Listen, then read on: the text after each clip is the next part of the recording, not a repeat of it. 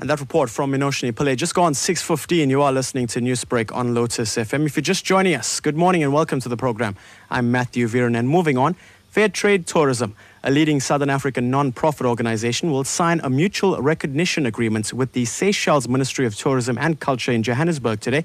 This comes on the eve of National Women's Month, and Fair Trade Tourism, which has partnerships in 8 countries, has a new managing director. That's Nivashni Naidu, a leading travel expert, formerly with SA Tourism and the Tourism Grading Council. And we're joined on the line by Nivashni herself to tell us more. Good morning and welcome to Newsbreak. Good morning, Matthew, to you and your listeners. Great to have you on the program. But can you elaborate on the partnership with Seychelles and how its potential makes the Indian Ocean more accessible, or the Indian Ocean island rather, more accessible to people seeking to undertake fair trade travel in South Africa? Matthew, today is an extremely exciting day for us because it signifies us expanding our regional footprint. Currently, the scope of fair trade tourism in Southern Africa is growing, and specifically fair trade travel through direct product certification. Thus far, it's only been in South Africa, Madagascar, and Mozambique.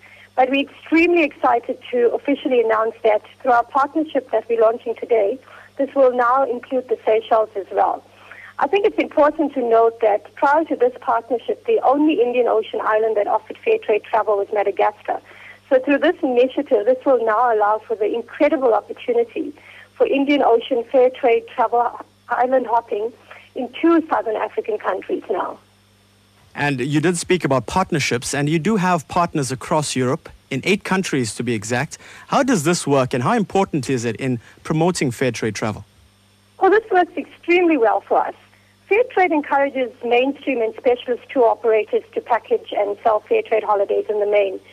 So in order to promote the certified products to our customers, by working with these key European countries, it allows us to enhance our market access, but also allows benefits of certification on a much wider scale. It also allows us to attract new arrivals to our targeted destinations in Southern Africa based on the unique concept of fair trade travel. So it's a win-win. And just a final question. As we approach Women's Month, what advice do you have for women wanting to maybe choose a career in travel? Go for it. Travel and tourism industry is a growing one that cuts across a variety of other industries.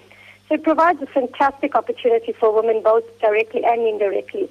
Also, you may know that many universities are now offering tourism degrees, so it equips one with a fantastic career in travel. So definitely they need to go for it and pursue it in the best way possible. And that is where we'll have to leave it. Nivashni Naidu, thanks for joining us on Newsbreak this morning. Thank you very much, Matthew.